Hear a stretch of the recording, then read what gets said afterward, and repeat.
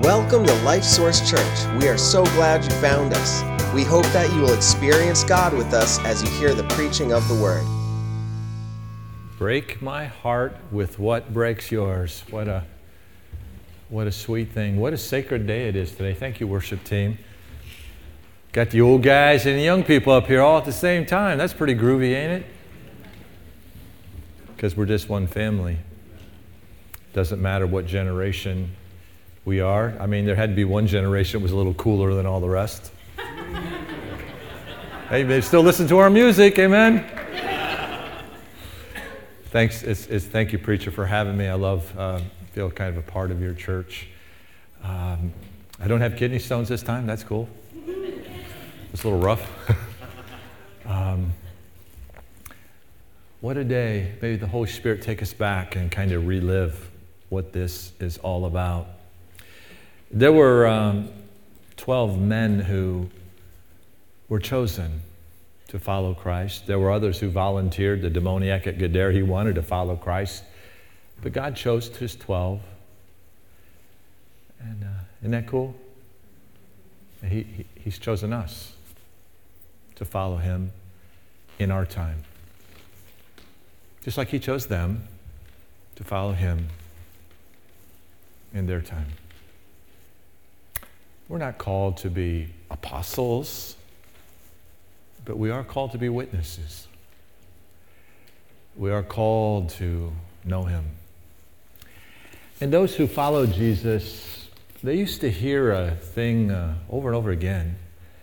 They'd be kind of doing, a whole bunch of people getting healed or something crazy going on, walking on the water. There was a lot of really awesome things that were happening. And then all of a sudden, Jesus would stop and he would just say this, happened over and over again. Was it not written of me in the prophets saying, and right there in front of them, it was happening. Glove of prophecy, the ancient prophecies, hand of reality, fulfilled in their eyes. This event we call Palm Sunday was one of them. It was one of the big ones. Jesus is towards the tail end of his public ministry, going down to the final week. They don't know that. He told them, we're going to Jerusalem, you'll all forsake me. No, we won't. Yes, you will. Peter said, they will, but I won't. And Jesus said, you're going to deny me 3 times? So they got a lot of drama happening. They're a little fearful about going to Jerusalem this time because last time they were there, they tried to kill Jesus. 13 times I found in the Gospel of John, they're trying to kill Jesus. Gee, who do you think's behind that? Oh, Satan is a murderer from the beginning, the father of all lies, because he wants to keep him from going to the cross. And so they try to kill him. He claimed to be the Son of God, make yourself equal with God. And they picked up stones to take him out, but they just couldn't quite get those stones to fly from their hands. And Jesus would smile as he would walk through the midst of those dramas. And he'd smile and say, mine hour has not yet come. He was always in complete command of the situations. I see the disciples on many occasions trying to get Jesus to freak out with them. We got 5,000 people here. You've kept them here all day. You had to heal all manner of sick. You had to do it one by one. You couldn't just do a mass healing and then go home and get something to eat. Now they're hungry. There's 5,000. We don't have anything to do. They're trying to get Jesus to freak out with them. He refuses. You ever try to get Jesus to freak out with you? He's not going to. He said, we'll feed them. Oh, yeah, sure. And guess what? They fed them. He's got the whole world in his hands. He said, mine hour has not yet come. Over and over again. But now his hour is coming. They're hoping he won't go to Jerusalem for Passover this year because last time we were there, they tried to kill him, and yet Jesus is not fear-driven. He's going to Jerusalem. And they're coming up the backside of the Mount of Olives from the Jordan Valley. Up on the left-hand side is a little village of Bethany. He says, go to the disciples and get a donkey to ride on. And they do. But this is no quinky-dink. This is one of those, was it not written of me, saying 520 years ago, the prophet Zechariah looks down through the quarter time and he says this, Zechariah 9:9, rejoice greatly, O daughter of Zion. Shout, O daughter of Jerusalem. Behold, your king is coming to you. He is just and having salvation, lowly, and riding on a donkey, a colt, the foal of a donkey.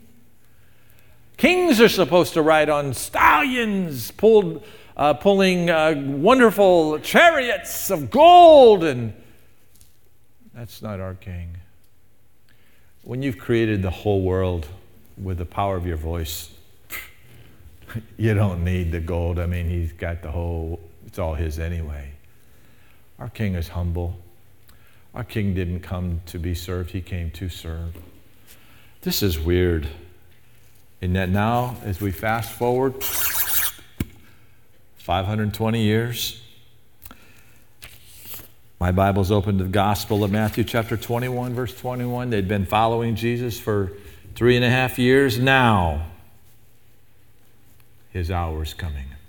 Now, when they drew near Jerusalem, came to Bethpage or Bethany on the Mount of Olives, and Jesus said, send his 2 disciples, saying to them, go into the village opposite you. Immediately you'll find a donkey tied, a colt with her. Loose them and bring them to me. If anyone says anything to you, you shall say, the Lord has need of them, and immediately he will send them. He had this whole thing set up.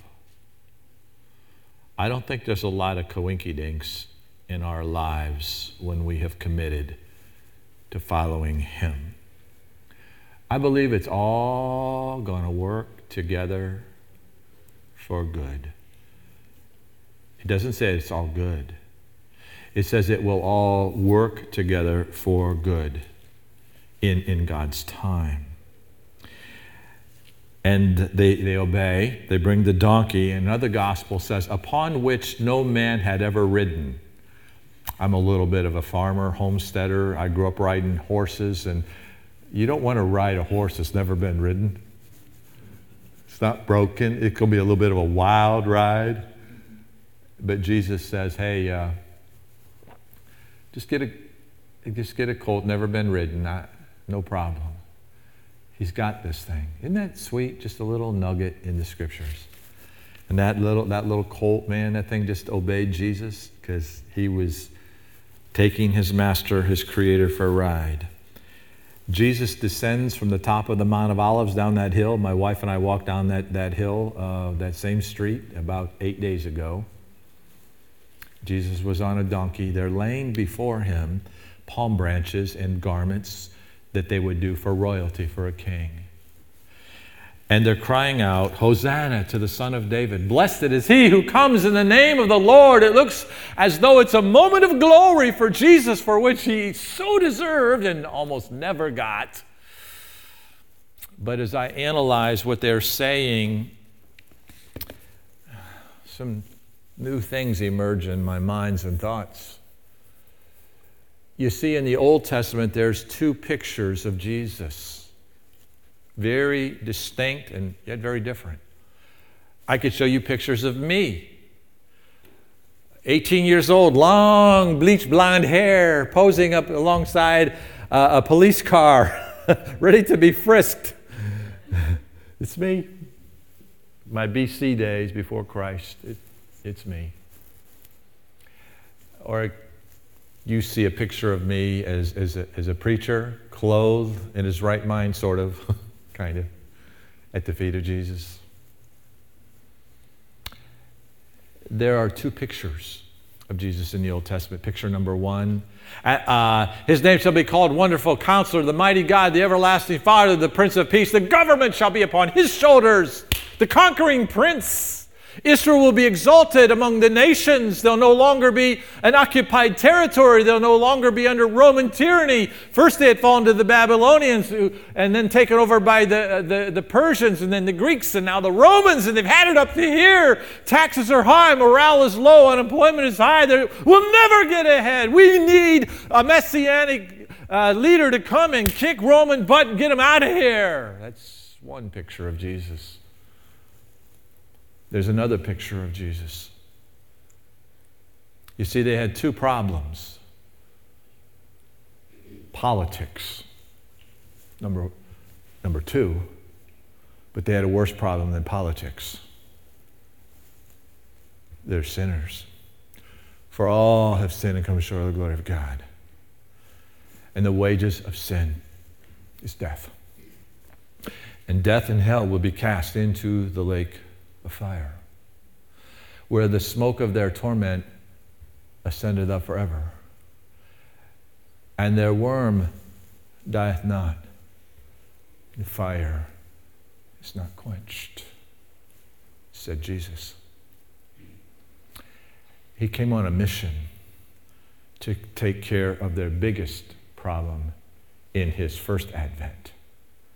He'll take care of the secondary political problems in his second advent.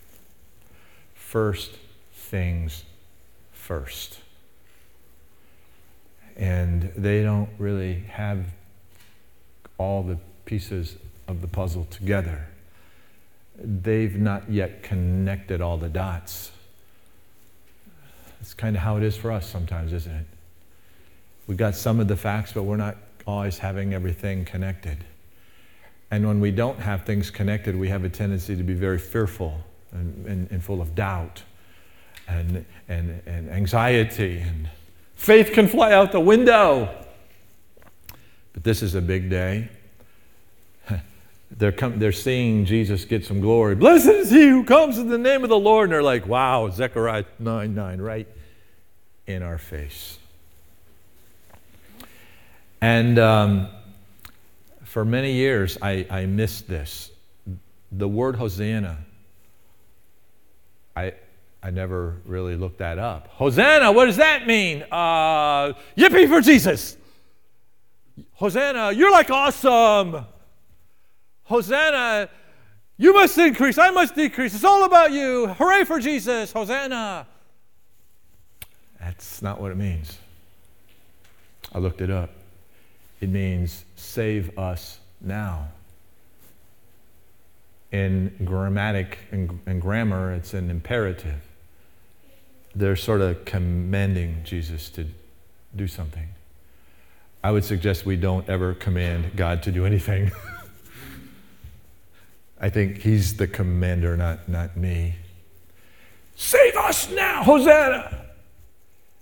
You see, they were focused on the conquering Prince Messiah. And that's exactly what he will do when he returns. And all Israel shall be saved, Romans 11. He's not done with Israel yet. That's a whole other set of sermons. First things first, save us now. He goes into the city, he cleanses the temple, comes back day to day, and they're getting angrier and angrier at him, the leaders, because the Romans are scared, the Jews hate him. And then his followers hear him say something they really don't want to hear. When he says later that week, render unto Caesar the things that are Caesar's. Wait a minute. No, that note. Do you want to take that back, Jesus? We got a Messiah that's coming. If you're the Messiah, we ain't rendering under Caesar anything. We've had it up to here with Caesar. You're our man. Down with Rome. Kick their butts. Drive them out of town. Lead an insurrection. We're here to follow you if you take care of the Roman situation. They were looking at the wrong picture. And they were commanding him to do something that he's going to do in his time. It's his time now to take care of their biggest problem. And they're disconnecting. Huge crowd. Hosanna to the Son of David. Blessed who comes in the name of the Lord. 5 days later, another crowd. 6 days later, another crowd. There had to be a lot of the same people in both crowds. They're at Pilate's judgment seat now. What do they cry out at the end of the week? Crucify him. He's not the one we were looking for. Did you hear what he said in the temple? Render unto Caesar. We've rendered unto Caesar enough. We've had it up to here with Caesar. He's not our man. What shall I do with him? Pilate knew he was innocent. I'll set him free. I'll let him loose. No! Crucify him. Give unto us Barabbas.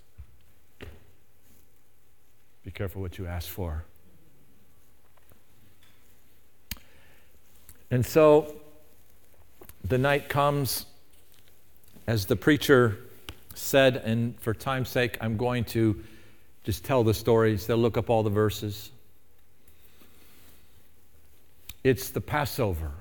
This is their Christmas, Easter, birthday, everything all wrapped up in the Passover, all the way back to Moses and the Exodus. And this is huge for them. It's so meaningful. And there's drama. Will Jesus be arrested? If they arrest him, will he surrender? Will he escape? Will we be arrested as well? Will they kill him? Will they kill us? The drama is intense.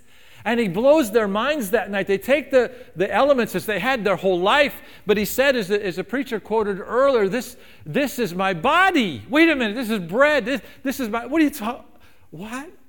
They don't argue with him, they just don't get it. This is my body, which is broken for you. They're looking at each other like, okay. And then he takes the cup. This is the cup of the New Testament in my blood. As often as you drink this, you do show my death. Blood, death. Okay. And they sing a hymn. And they go to Gethsemane. Meanwhile, Judas is out, conspiring, bringing this. Judas knew where Jesus would go. Jesus had a routine. He knew where he was going. And he takes this, and they're in the Garden of Gethsemane. And Jesus tells the disciples, watch and pray. And they see Jesus go over and bow and pray in agony. It says in Luke's gospel, he prayed in such agony, his sweat were as great sweat drops of blood. The human drama intensity was so great that the capillaries in the forehead, the smallest of all blood vessels, bursts and mingles with his sweat as he's praying. Lord, let this cup pass from me. Nevertheless, not my will, thine be done. And the disciples are watching and they're like, what? Is he okay? This is a little different. This is kind of crazy. What's going on? He holds up a cup they cannot see. And what up with the cup? Let this cup pass from me. And then their worst nightmare becomes a reality. They can hear the footprints or the foot stomps of soldiers coming. Oh man, they can't believe this. Is this a dream? He was in control of every situation. Walked through it, and they're coming, man, and Judas is leading them. He's the betrayer. They come to the garden. Jesus doesn't flee.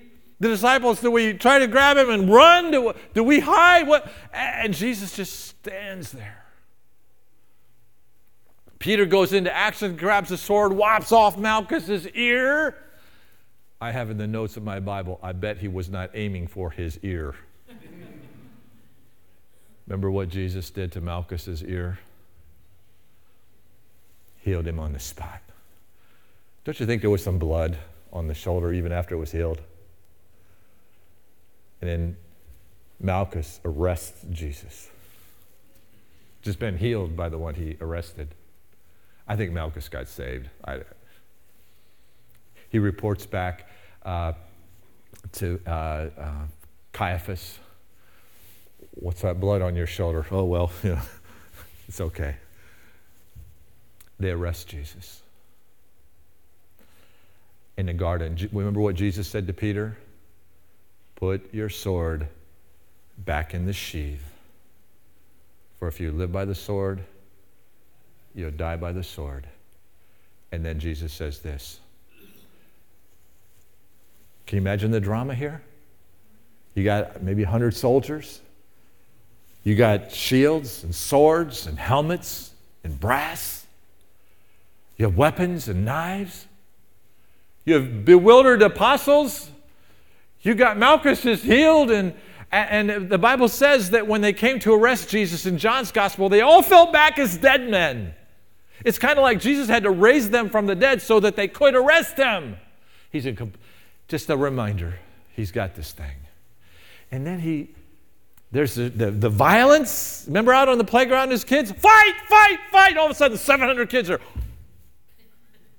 We're in the garden, man. It's crazy. It's dramatic. There's blood. And there's healing. Jesus calms the storm. Peter, put your sword away. I don't need your violence. I got this. And Jesus says this. The cup that my Father has given me, shall I not drink it? What is he talking about? The cup that he holds up, a cup they cannot see? Is he talking about the Passover cup? That was hours ago. Remember in the garden, he talked about, let this cup pass from me. I didn't see any cup then. I don't see any cup now. What's he talking about? Jesus calms the situation and says, the cup that the Father has given me, shall I not drink it? Think of your situations, your bad reports from the hospital, from the doctor's reports, from the lab. You think about the unforeseen financial things that came to you that you weren't prepared for and don't know how. You just think of the waywardness of some people you love that aren't ready for the Lord to return, and your heart breaks. Just think about your stuff. And Jesus will come to you and I just like he came to them in the midnight hour when it looks like all is lost. There's no hope. He disagrees with us. He said, it's cool. The cup that my Father has given me, shall I not drink it? It's going to be okay. I'm going to drink the cup. They have no clue. But me and preacher, we know, Dave, we know what he's talking about, don't we? We cheated and read the book of Revelation. He's talking about the cup of the wrath of God against the sins of the world. Every filthy sin that Judas did. Peter's violence. Peter's denial. Adam's and Eve's sins. David's adultery and his murder. My drug dealing and all the filthy language I put in the cup. Every one of us here put stuff in that cup. He said, it's cool. I'll drink the cup. They have no clue. They're going to find out. Jesus takes a sip of the cup. They arrest him. They're violent. Somebody smacks him in the face. A little bit of blood comes to his lips. And they punch him, and there's blood, and the blood on his forehead, and they arrest him, and they take him away, and they plate him with a crown of thorns, and there's more blood, and they whip his back with a Roman cannonite. They shred his body. Blood everywhere. They nail him to a cross. As he takes another sip, he's on the cross, and he's shedding his blood. He who knew no sin became sin for us, that we might be made the righteousness of God in him. His righteousness for our sin, the great exchange, the innocent dying for the guilty. He drinks the cup. And the wrath of the Holy God is poured out on him. So you and I can go free. He gives unto us eternal redemption, the forgiveness of every sin, and gives us eternal life. Gives us a free ticket to go to heaven. Get a new body. And the older I get, the more I like that new body idea. Type 2 diabetics here besides me? I'm thinking ice cream, baby. Yeah. And a grand reunion. I miss my dad. It's been 10 years. I got a grandson, Caleb Michael, in heaven. Can't wait to bounce that kid on my knee. Tell him how much Papa loves him. He's got a better life than he would have had here, but we miss him. We're going to be together again. Jesus holds up a cup we cannot see and says, it's cool. I'll drink the cup. And the wrath of God was poured out upon him. And he suffered. His body was marred more than any man, Isaiah 52. And he yielded up the ghost. My God, why have you forsaken me? And the Holy Father could not look upon sin and turn his back on his own Son. And the Holy Trinity is split. As Christ descends into hell, thou wilt not suffer thy Holy One to see corruption, neither leave his soul in hell. But on the morning of the third day, that's next week, come back. There's some good news waiting, preacher. One more verse. Mark's Gospel 10:38. Mark 10:38.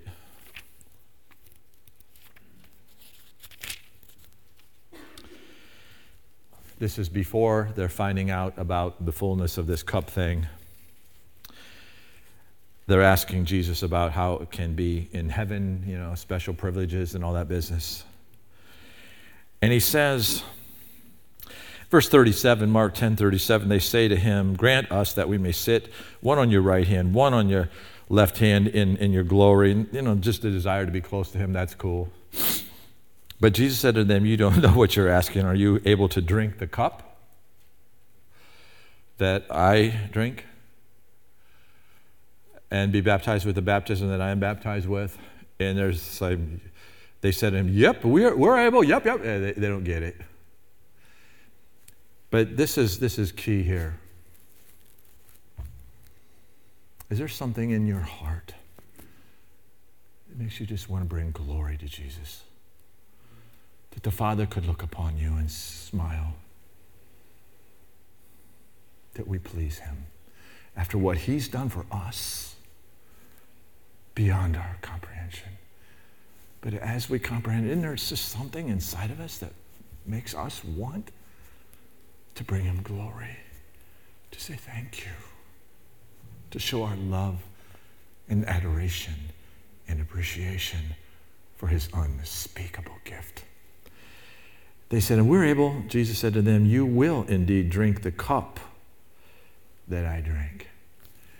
Jesus drinks the cup of suffering for the sins of the world.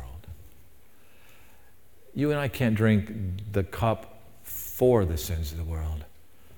But Jesus kind of gives us all a cup. Do you see that in the text?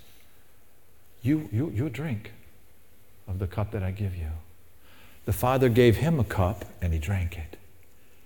And now he gives us a cup of suffering.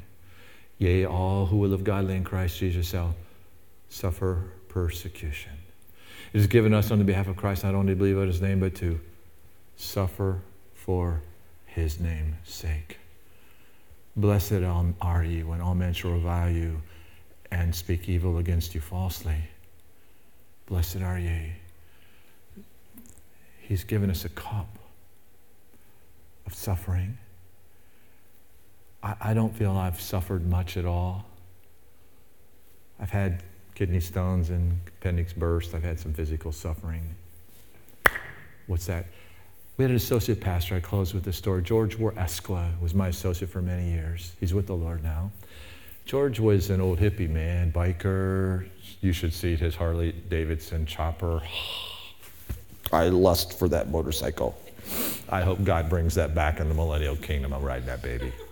Sweet. George was type 1 diabetic, abused himself horribly during the drug culture back in the 60s and 70s. He got saved by the blood of the Lamb, called to preach, was our associate pastor for many years.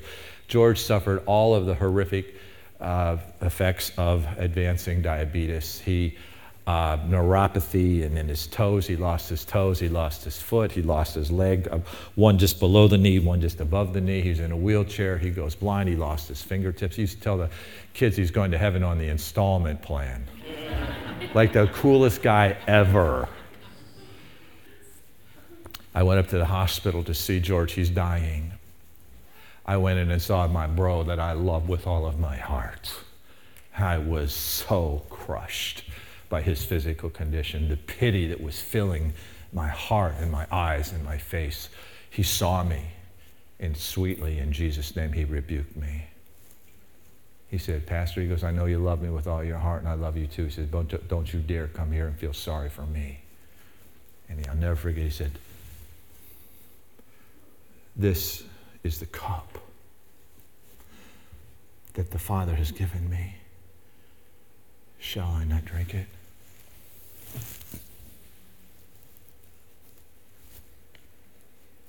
said, dude, I'm out of here. I left. Went to the door, got on my knees, and asked right in front of him. I raised my hand and said, God, forgive me for being a complete jerk. You are on the throne. You're an awesome God. Thanks for my brother George. I come back in the room. Dude, what's up? What's happening, man? He said, I'm grooving, man. I got Jesus. I got it all. He said, when I'm suffering, it's a gift from God. I compare my suffering with his. Mine's nothing. He said, I never feel closer to God than when I'm suffering physically. This is the cup that the Father has given me. Shall I not drink it?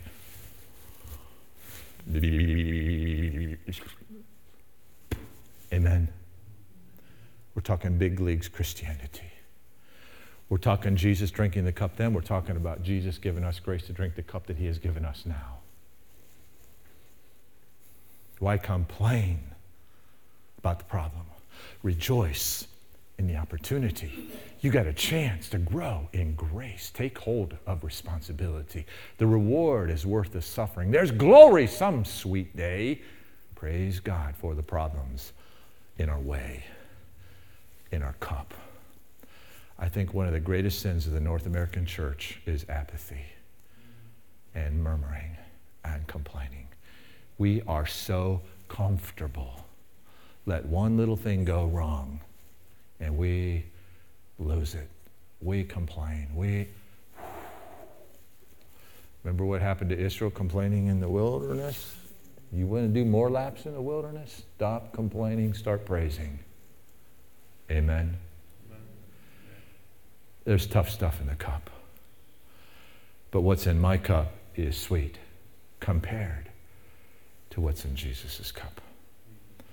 Aren't you glad he drank the cup for you? Must Jesus bear the cross alone and all the world go free? No, there's a cup. There's a cross for everyone. And there's a cross for me. Must Jesus drink the cup alone and all the world go free? No, there's a cup for everyone. There's a cup for me.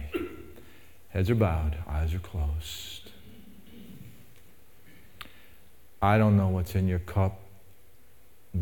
I know this is bad English, but it ain't nothing compared to what was in Jesus' cup. The Bible says, in everything give thanks, for this is the will of God in Christ Jesus concerning you. Could you right now thank the Lord Jesus that your cup is easier than his? Could you thank him right now for the tough stuff in your cup? Can you thank him right now for drinking the cup and all the filthy, tough stuff we put in his cup? Can we just kind of vow in our hearts, Lord, we don't want to be wimpy, last days, pathetic, self-indulgent Christians. We want to have our eyes on you. We want to have our hands on the plow. We don't want to be looking back. We don't want to be complaining about the days growing darker. We want to be rejoicing in Jesus, our light. We read the back of the book. We win, Lord. Help us to just stand in our day, in our time. Something happened in your heart today with heads bowed. I'm going to do a final prayer. Anybody say, Pastor Duke, I've not yet connected the dots, but today it's coming together. I don't remember ever asking Christ to forgive me my sins, come into my heart and saving me. I've never had a life change, anything like that. But boy, I so need it, and today I'm ready. I want to let go and let God. Please lead me in a prayer of salvation. Please lead me in a prayer of complete commitment to Jesus. Anybody? I've not done that, but I'm so ready. Would you raise your hand? All over the house, I'll lead you in that prayer. Anybody? I don't see any hands. Christian, I'm not going to ask hands for you, but does the Father look down and see you drinking your cup with joy, like George did, bringing him honor and glory? Or are we a little bit wimpy? We're a little bit selfish, a little bit self-indulgent, a little bit murmury, complainy, whiny? Please stop that. That stinks. That embarrasses God. It drives people away. People don't want to be around that. Father, help us to drink our cup like Christ drank his. In Jesus' name we pray. Amen.